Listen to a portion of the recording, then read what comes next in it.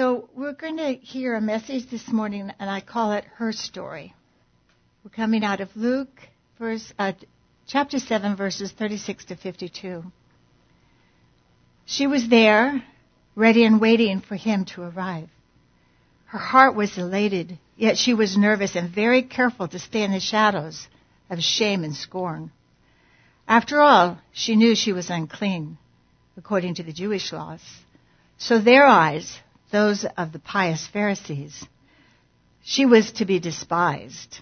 She was very acquainted with shame, and disgrace covered her life. How well she knew the treatment she would receive, and left she kept far away from them. The men began arriving. Then out of the corner of her eye, she sees him. Oh, here he comes. Jesus, the hope of salvation. She waited expectantly with a small vial of perfume clutched in the palm of her hand. Then, when the men were lounging around the table facing their host, Simon, she quietly entered the room with tears filling her eyes and love overflowing in her heart, knowing the shame and the scorn that she would draw from Simon and his guests. She must keep her eyes on Jesus.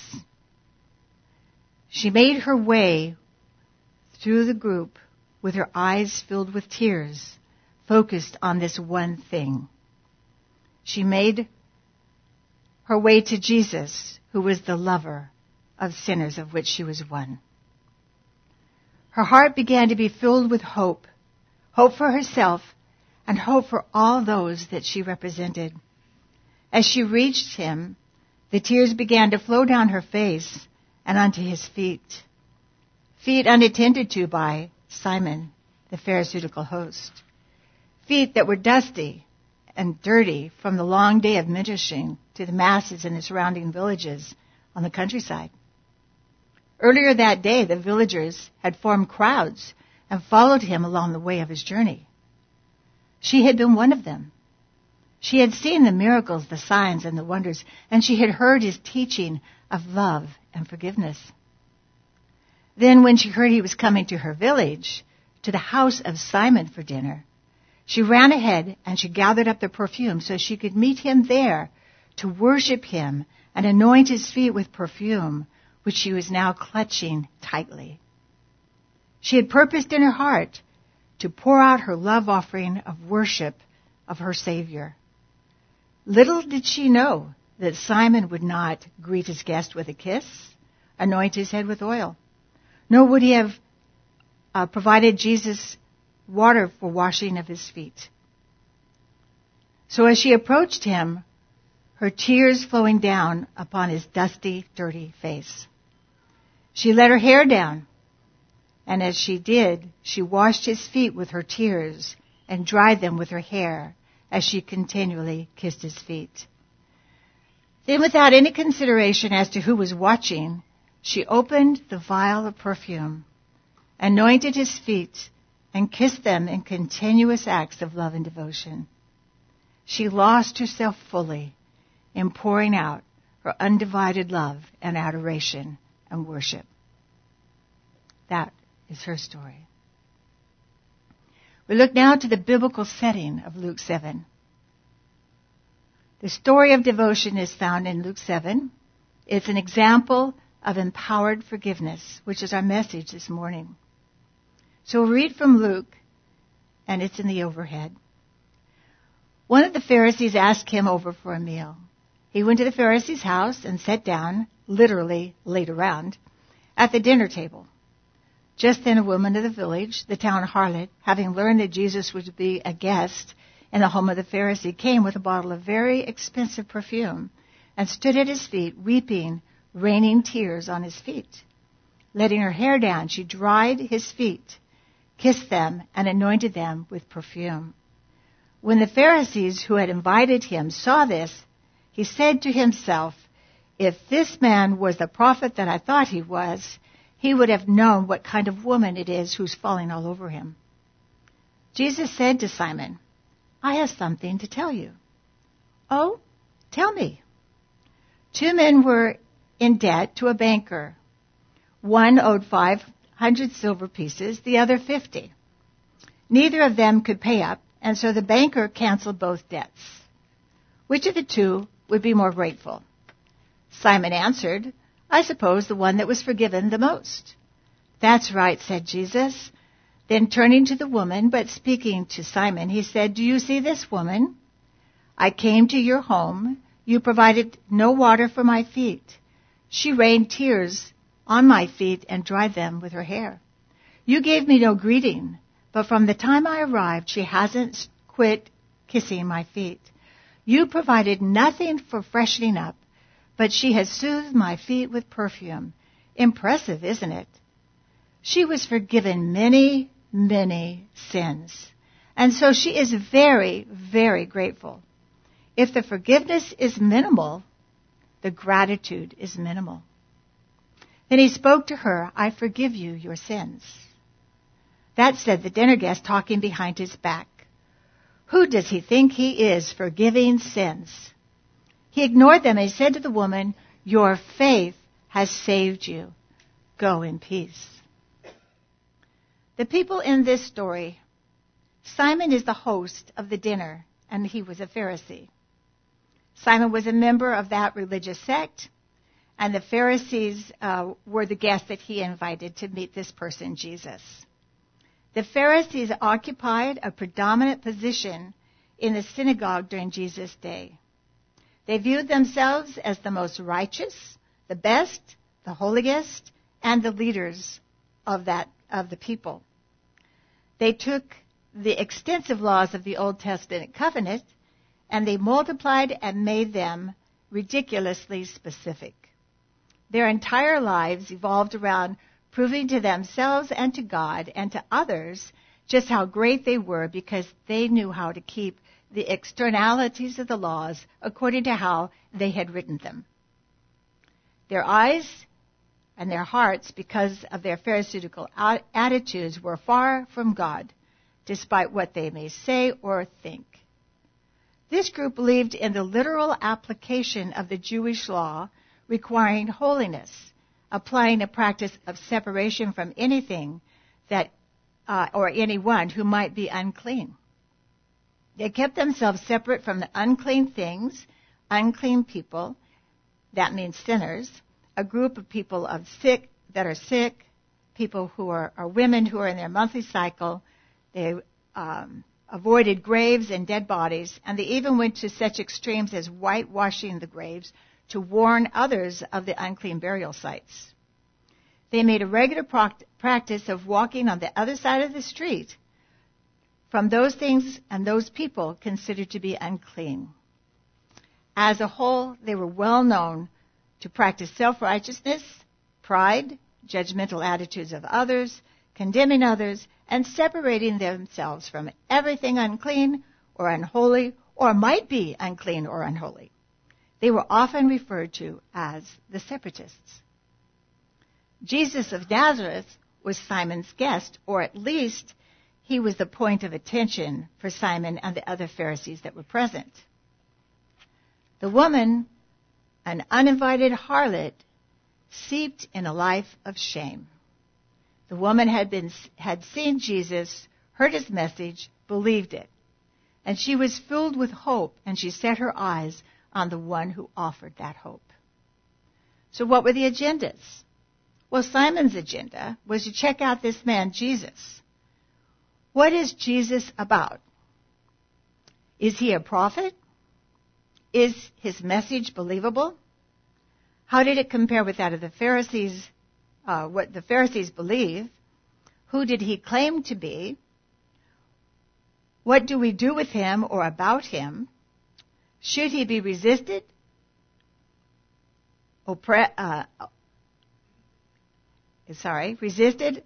opposed, ignored, or recruited to the other side? Jesus' agenda is light in the darkness. He wanted to represent love and truth. His desire was to see captives set free and win those that were lost. He could identify pride and self-righteousness so that those living in it might see it and choose a path to humility and compassion. He was wanting to show that forgiveness is the way of salvation, not works. Jesus' target was Simon and the Pharisees and the lost generally. He who would have ears, let him hear. And he also wanted reconciliation with God available to him. So what was Simon's reasoning or logic in this process?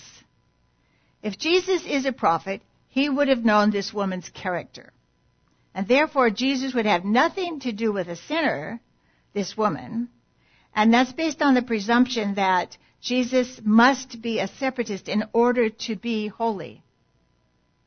The problem with Simon's logic is his output is only as reliable as his input. Simon only knew what he knew. Simon's premise is that if Jesus is a prophet, he would discern the character of those around him, especially that of the woman.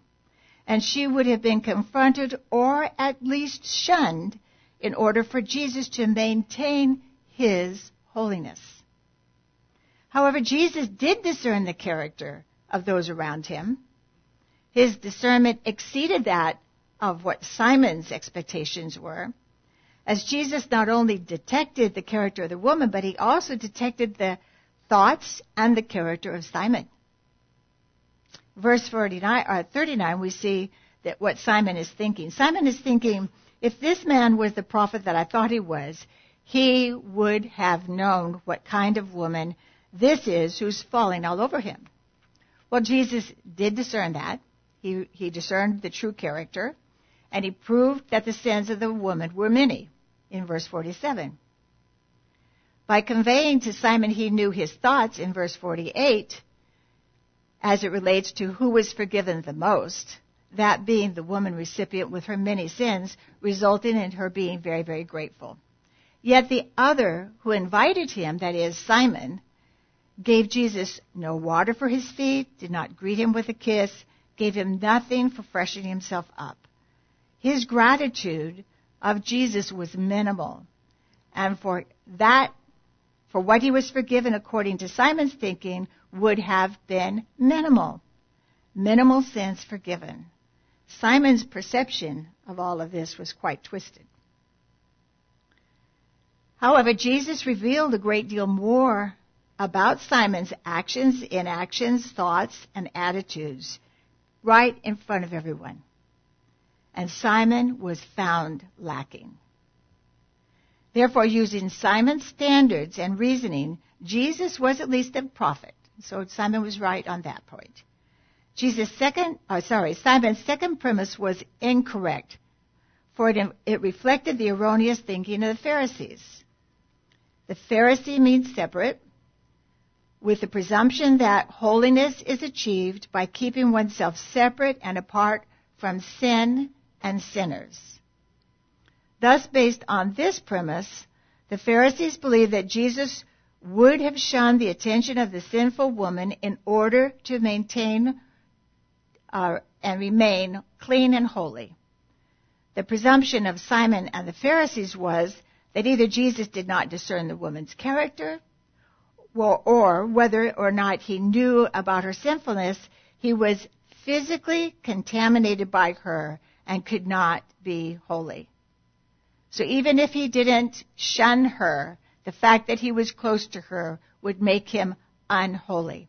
I don't know how many of you can picture Jesus as being unholy, but it's an impossibility in my mind.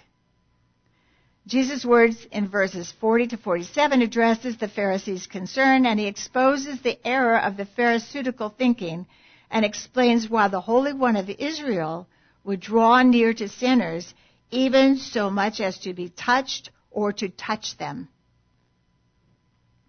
Jesus' explanation involves the metaphor that he tells in the story. It demonstrates why he would associate with sinners, and then he extracted the principle from it. So why associate with a woman who's a sinner? Jesus said to Simon, this is in verses 40 to 42, I have something to tell you. And Simon replied, oh, tell me. And Jesus said, 2 men were in debt to a banker. One owed 500 silver pieces, the other 50. Neither of them could pay up, and so the banker canceled both debts. Which of the two would be more grateful? The principle again is, for those who are forgiven much, love much. So let's look at the application to that law. Simon shunned the woman as a sinner who must be shamed and scorned. Jesus rebuked Simon, showing in every respect she had outdone Simon in her acts of love and devotion. Simon failed the custom and courtesy of washing Jesus' feet as he was his guest. Yet the woman washed his feet with her tears and dried them with her hair. Simon did not kiss Jesus' face as a welcome, yet the woman did not cease from kissing Jesus' feet. Simon did not anoint Jesus' head with oil, yet the woman anointed his feet with expensive perfume. The woman had outdone Simon in acts of love to Jesus. The conclusion? The woman who was in Simon's mind the greater sinner was in fact the greater lover of Jesus. For the one forgiven much loves much. She loved because she was accepted and forgiven. And this was a natural response to grace. Remember, the woman could not earn her forgiveness by her acts. Rather, in this incident, she was celebrating her access to forgiveness by lavishing love and devotion to the Savior who was the source of that forgiveness. There's a collateral issue here. Why does Jesus seek out and associate with sinners? Jesus' response to Simon is the key. Simon, I seek out and associate with them because they love me more. Implying they love more than the self-righteous Pharisees do. So self-righteousness is the unspoken issue in this text. The Pharisees were not humble. They were puffed up with pride. And they used a faulty standard of comparing themselves with others rather than looking to God himself. But in light of Isaiah 6 description of coming into the very presence of God, these men were blindly and blatantly in the very presence of God and had no idea their object of scorn was the Holy Son of God. So we're going to take a peek at Isaiah 6, verse 1 and then 5. In the year of King Uzziah's death, I saw the King, I saw the Lord, sitting on a throne, lofty and exalted, with the train of his robe filling the temple. And verse 5, and then I said, woe is me. I am ruined, I am undone, because I'm a man of unclean lips, and I live among a people of unclean lips, for my eyes have seen the King, the Lord of hosts.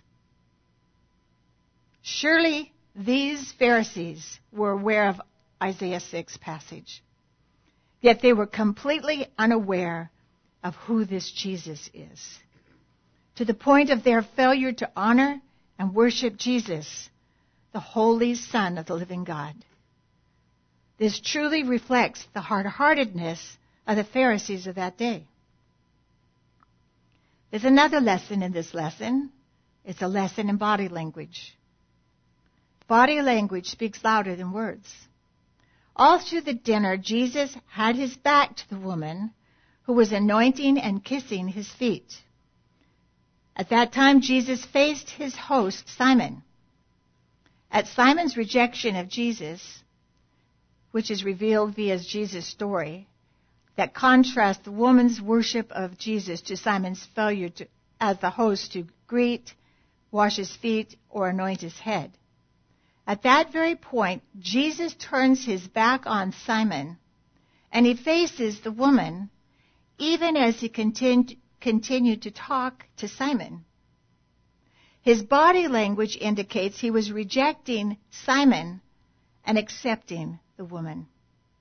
The conclusion, verses 48 to 50, he spoke to her, I forgive your sins.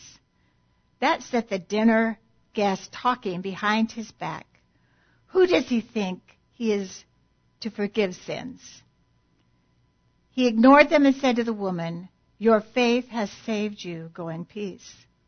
So note Jesus' words to the woman, "Your faith has saved you. Go in peace." He did not say your feet washing, tears, love, perfume saved you. Rather, he clearly stated to the woman and to all of us today, "Your faith has saved you. Go in peace." So the woman had believed that if she came to Jesus as a repentant sinner, Jesus would not send her away. And she was correct. This was her faith. The bad news for the Pharisees is that Jesus' confrontation is that the Son of the living God, Jesus himself, associates with sinners, which was good news to the woman because she acknowledged that she was a sinner. Yet it was bad news for those who hardened their hearts in self-righteousness and a self-righteous state. They missed the mark. They could not see it. It is worthy to note that what is not said about the Pharisees' response to Jesus' story. There is no report that any of the Pharisees turned to Jesus, confessed their sins, nor any other reportable incident of repentance. The Pharisees were left to their own fate. They were either quickened and awakened to the Son of God and his love and his forgiveness in their lifetimes, or they were lost in their self-deception for eternity. The Pharisees in today's story represent many people today who must choose to either turn their face to Jesus and walk in his empowering forgiveness, or turn their backs away from his penetrating gaze. From this story, we find a call to caution ahead. We are not called to become separatists from sinners as the Pharisees. Rather, we are called to separate ourselves from sin itself.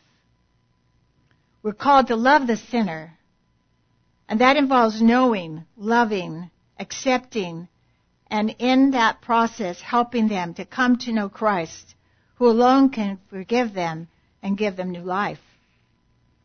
There is no room for us to become modern-day Pharisees, judging, condemning, separating ourselves from a lost and dying world. There's no place for that. There's no place for shaking our heads and wagging our tongues and shutting down our hearts. There's no place for that. We're not called to be separatists from the world.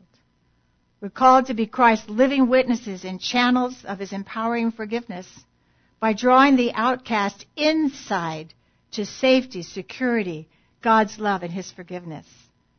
My prayer today is that we become empowered instruments of forgiveness, forming a bridge between the lost and the Savior who died for them and for us. So in closing, I'd like to make a few remarks and then invite people to come forward to have prayer at the altar for the prayer warriors and prayer ministers, if you would be ready for that. Some of us today are still feeling some shame and the scorn of others, like this woman. We've carried that shame from our earliest remembrances, and its sticky claws are still clinging to us, although we know Christ and his forgiveness. Jesus does not want you to walk in shame or have you carry anything or for any reason carry it. Let him break that condemnation and that shame. Separate yourselves from it and be free. Others have felt that your failure was too big to be forgiven or repeated too often to deserve another chance. Well, Jesus is really telling us today he's not counting our failures, but he is counting on us to come to him, get rid of those things once and for all. Some of us are discouraged and confused or just wondering where to go and what to do with some of the stuff that we carry, and Jesus is here. He's ready for you to offload it here. You go walk away from it today. But there's also a very special group of people here today who need to meet with Jesus at the altar. Today is the day to rededicate your lives to be his witnesses. and not to be his record keepers for the sin of others and their failures. He's calling us to repent of any residues of judgmental thinking, of pride and self-righteousness, comparing our values to those of the lost. He's calling us to pray for the lost and to weep over the plight of their condition. He's especially calling you because he's given you the eyes to see these things. Now he wants to give you the heart of love and intercession for the plight of those lost ones. So it's time to go fishing, and he wants to equip and empower you for the next phase of your journey. And there's always a place at the altar for those who want to worship Jesus, just as the woman came into the room that day for that very purpose. And there's always room at this altar for you to come and worship him. So Holy Spirit, we are welcoming your empowering presence. Would you like to stand? And we're going to get ready to close up. We welcome your empowering presence this morning.